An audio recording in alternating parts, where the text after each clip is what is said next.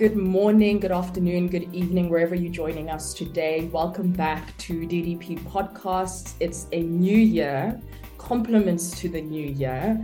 We hope that you have come through to this year and it has been a good one for you so far. If you've started it off a bit of a wrong foot, I hope that things turn for the better and whatever New Year's resolutions you have and visions you have come true for this year. Joining me for our first podcast of this year is Dr. K, Executive Director of the Democracy Development Program. And our topic today is looking at what it means to be deepening democracy in 2023. A big part of it is the DDP's theme for the year. We're just going to explore what the vision is behind it, the objective behind it, and the overall placement of it in 2023 today. So Dr. K, hi, how are you? So glad to have you here today.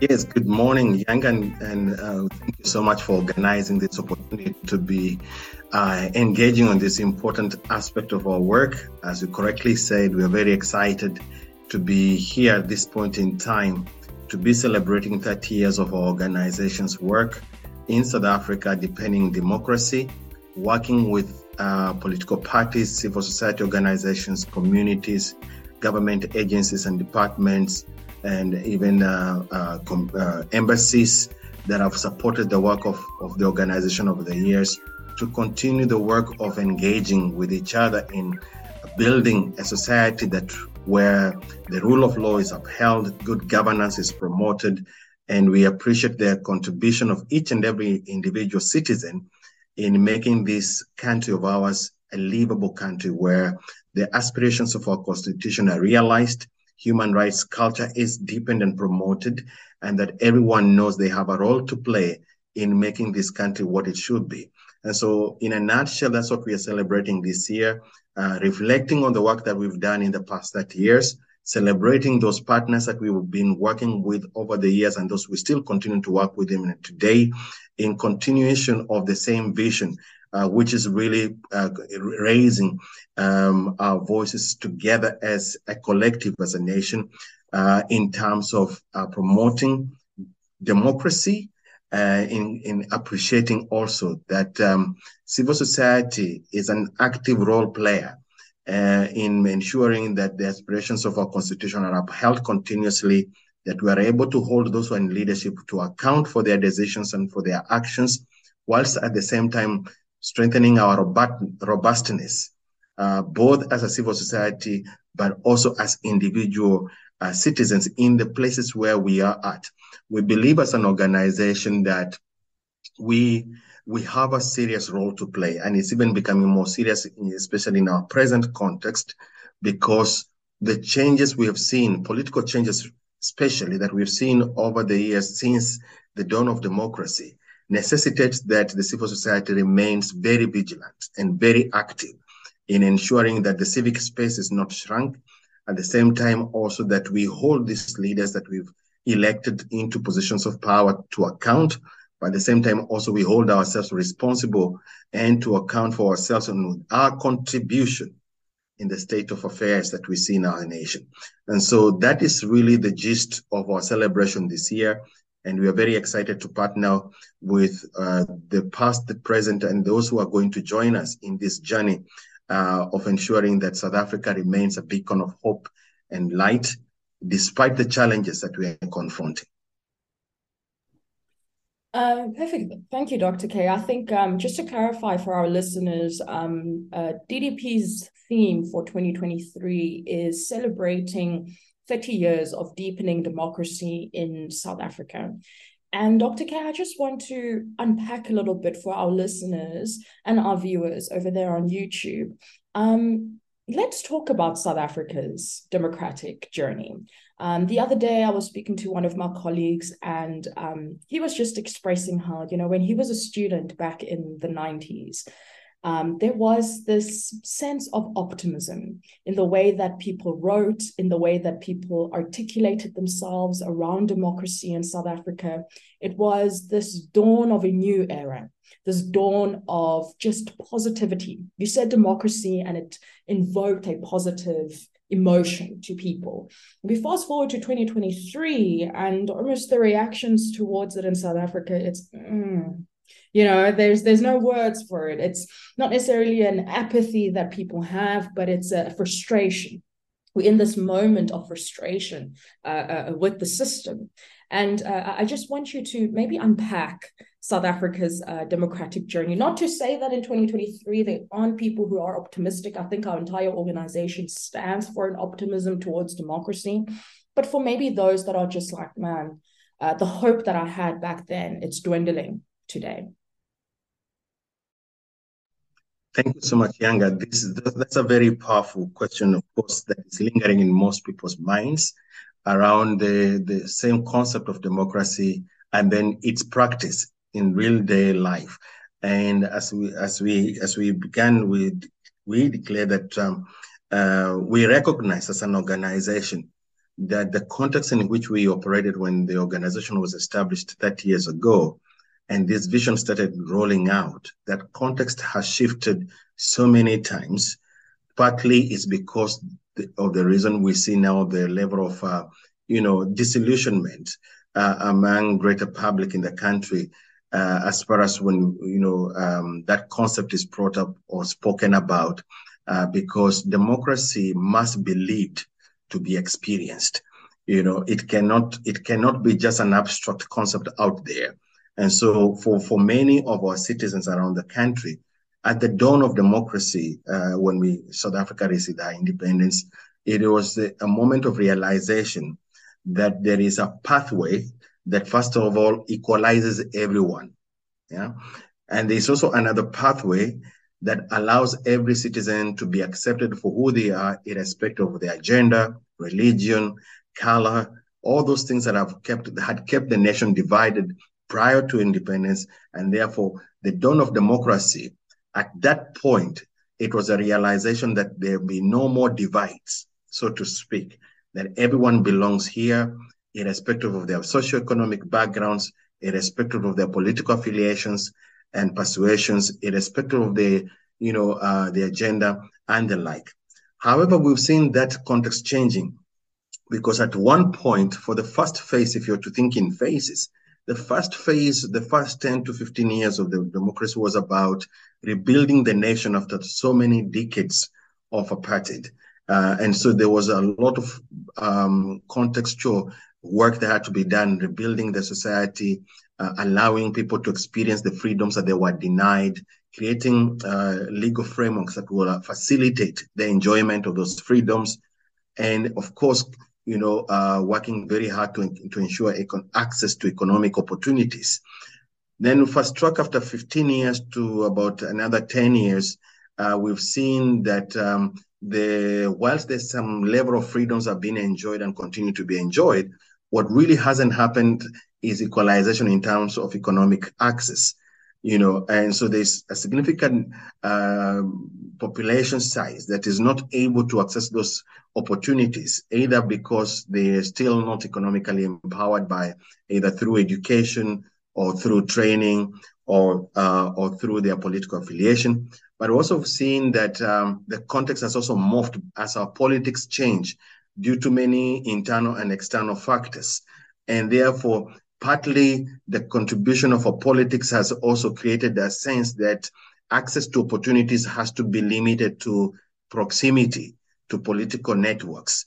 And of course, that disenfranchises a lot of citizens who do not even have ability to come closer to such political networks where there can be a real possibility, a real chance of accessing opportunities.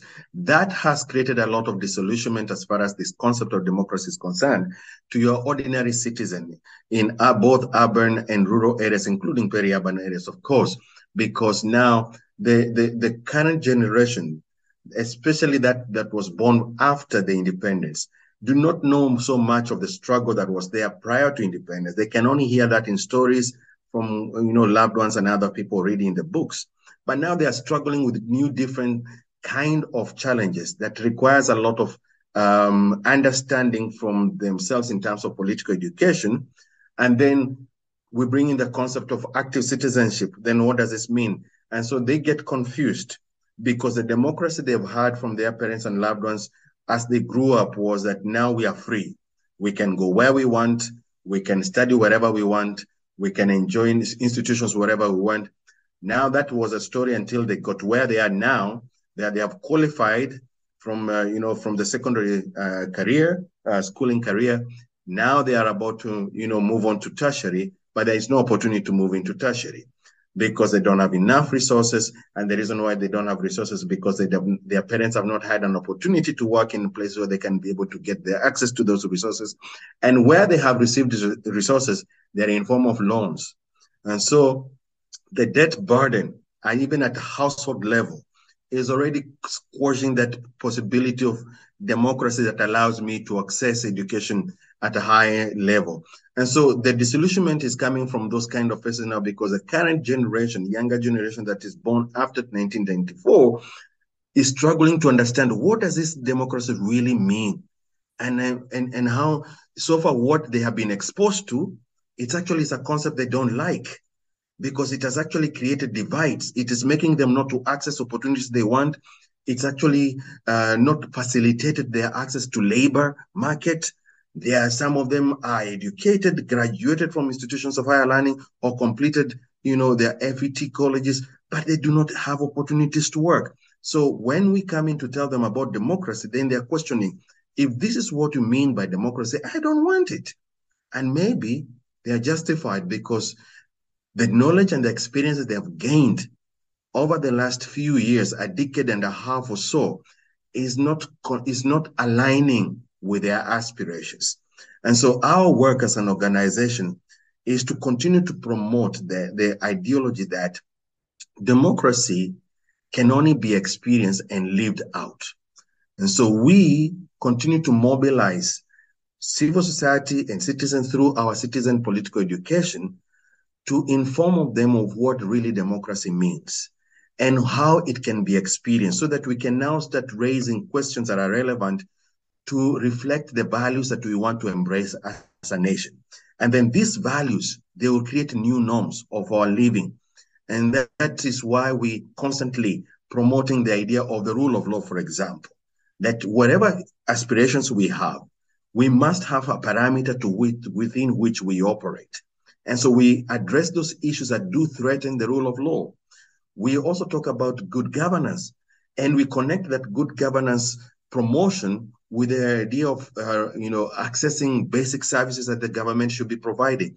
And therefore, when that is not being done by the authorities, be they at the national level or provincial or local government level, it's our duty as citizens and collective civil society to hold those people into account who are in leadership, who are responsible to ensure that we're getting basic services. Now, how does the democracy link to that? Because as a citizen, we are very, very passionate about the power we hold. And we are able to do things that it is impossible not to be done if we do not do what we should to experience a possibility that we aspire. Therefore, our heart's desire is that despite the disillusionment that we see, we promoting to say that we cannot afford to give up. Democracy has to be contended for.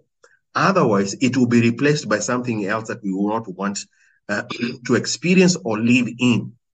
We have seen a whole range of cases around the world where the very basics of democracy have been threatened and where the society has been complacent. Those societies have become autocratic and also morphing into other, perhaps we're still going to find new names for whatever they're morphing into. Ultimately, denying people the freedoms that they have been enjoying for a while because of complacence. So we say, despite the challenges we see, democracy is still alive. It is still alive because it does not rest on leaders. Democracy sits and rests on society. That's why we constantly also promote the idea of people participating, citizens participating in voting. Again, we say the power is in your hands as a citizen. If you abdicate that responsibility, then you're also contributing to the decay that our society is experiencing. So to sum it all up, deepening democracy is an ongoing project that does not stop at any one point in time. Society is dynamic, so are our politics. What is constant, as we've always had before, is change. So as citizens, we are aligning with the context of our time. The context of our time now demands a lot of active vigilance. That's what this primary context is now demanding from all of us, irrespective of where we find ourselves. If we are not going to do that, we're going to be contributing to the decay and the dishappiness that we are constantly seeing. And the only persons who can change that is we citizens. I think, Dr. K, what you just said now is very powerful. There's a lot of information in there that I really want us to unpack, but I want to focus a bit more on the new context that we find ourselves in. And this new context that has got a mix of generations, a generation that has lived through a life where freedoms have been taken away from you, and yet is living in a life where those freedoms are actually given to you, but they still want more, justifiably so, right? And then there's the generation that hasn't lived in a life where fundamental freedoms have been taken away from them by virtue of their skin color. Freedoms that perhaps I could argue a lot of people in this particular generation take for granted. Freedoms that have to do with the boundaries in which you travel within your own country, the fact that you can speak out against your president freely without anybody storming in your door and taking you into capture.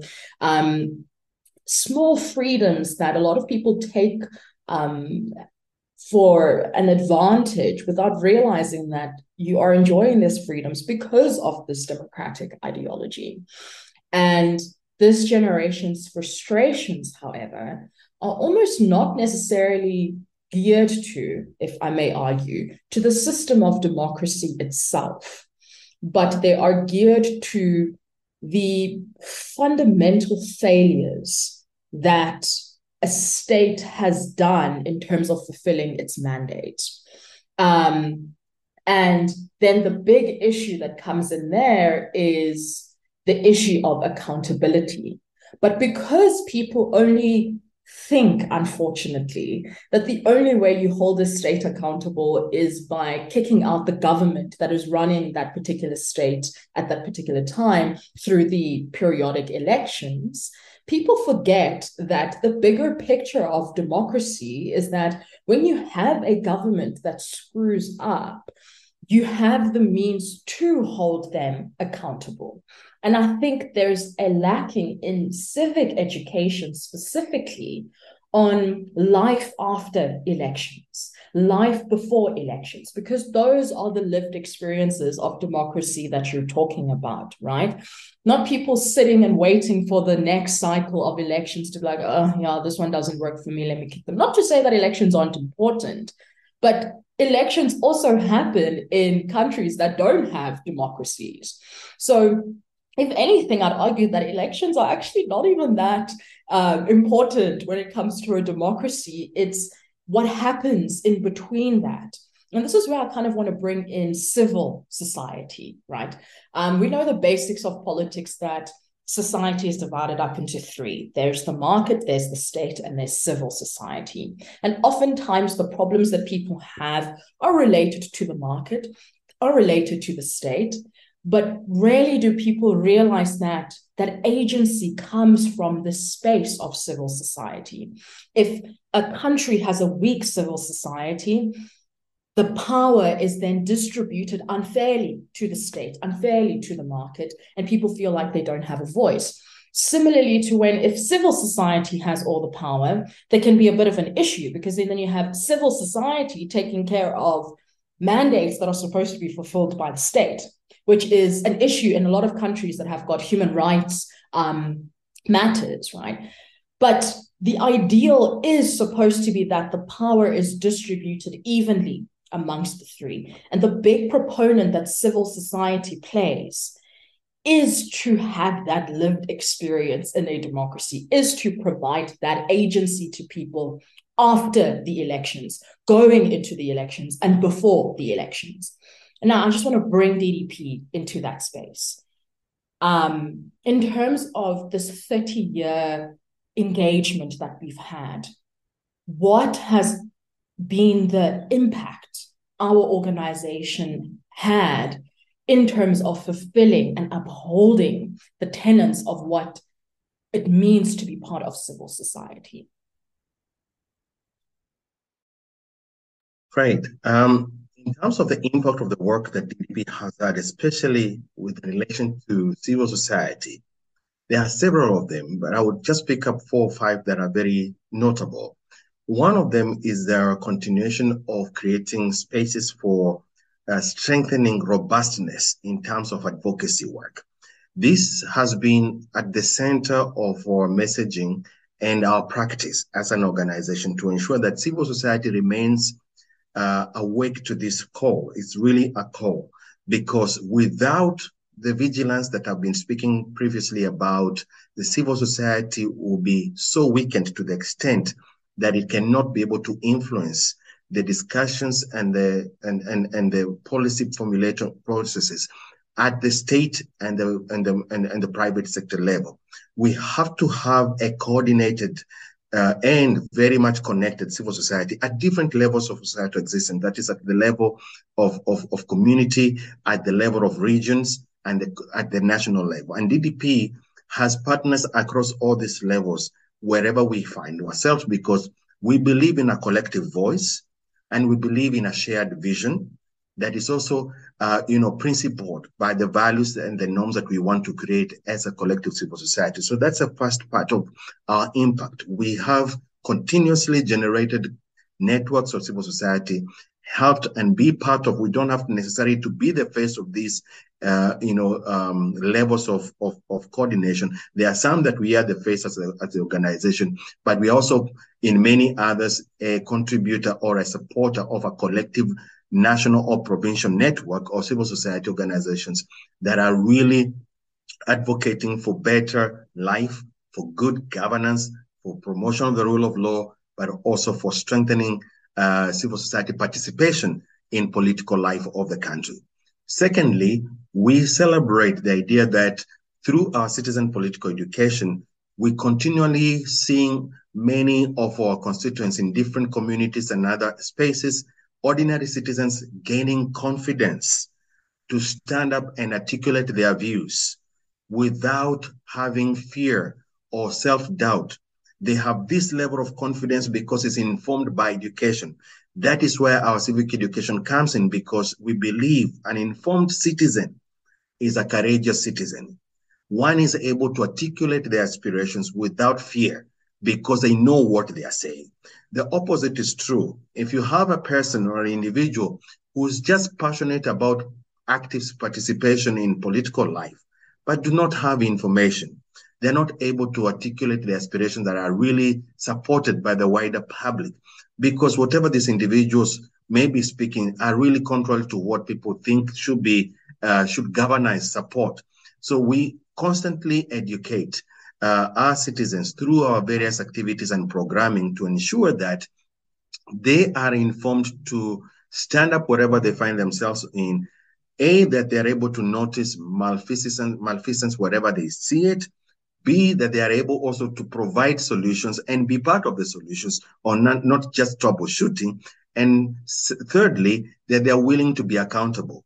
Don't just stand up and say something without committing to what you should do as an individual citizen, as a civil society organization, as an agency of government, whoever the person may be.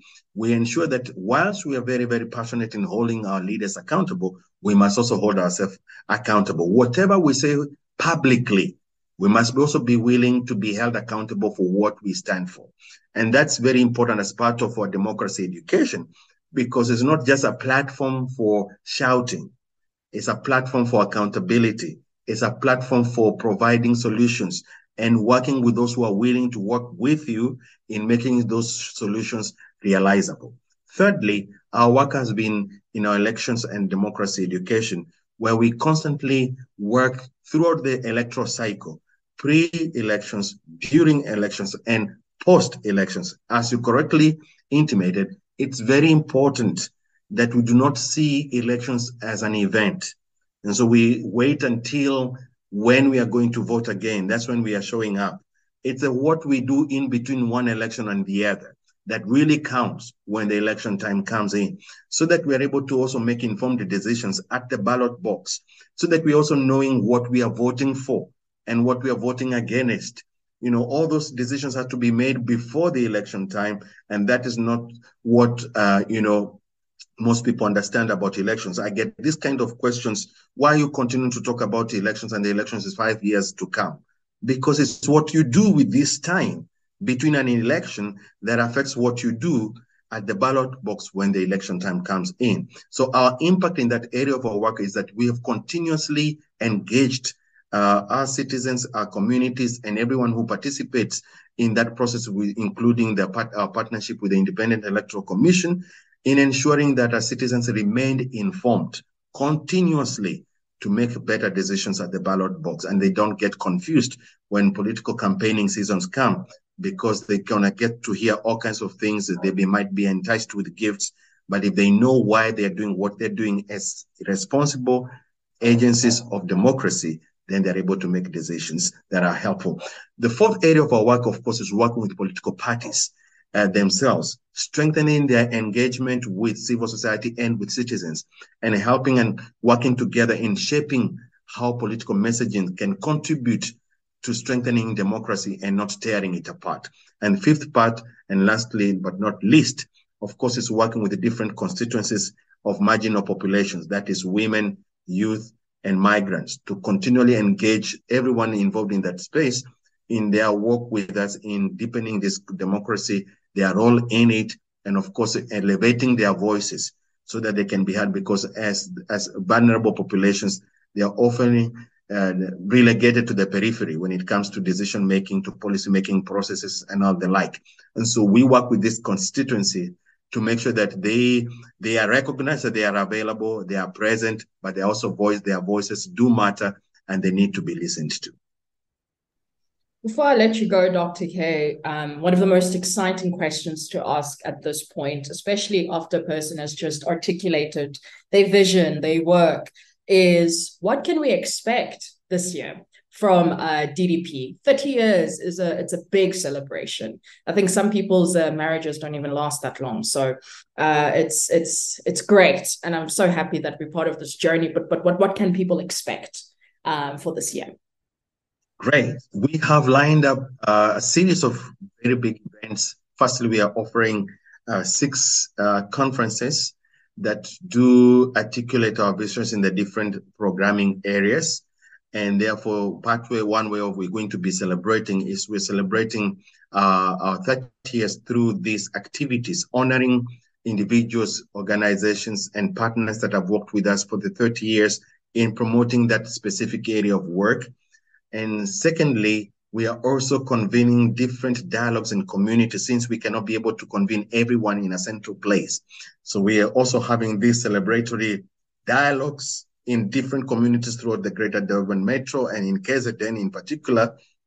And we have 2 or 3 national engagements, one happening this month, and there are 2 others following up in the latter part of the year, where we're also engaging the national partners in one of these conversations that really look into the way we've traveled together with them as partners in deepening democracy. So we would like to encourage everyone to follow us on our social media platforms to be able to see where we are at the different space, engage with the content that we're putting out there. We are also collecting different stories of change at the moment with all these partners that we've worked with. So there'll be a lot of sharing of snippets of individual experiences from our partners, what they have experienced, what they have learned working with us, and where they foresee us going together as a collective, because DDP is just a convener of these gatherings, but we are pointing to a greater vision.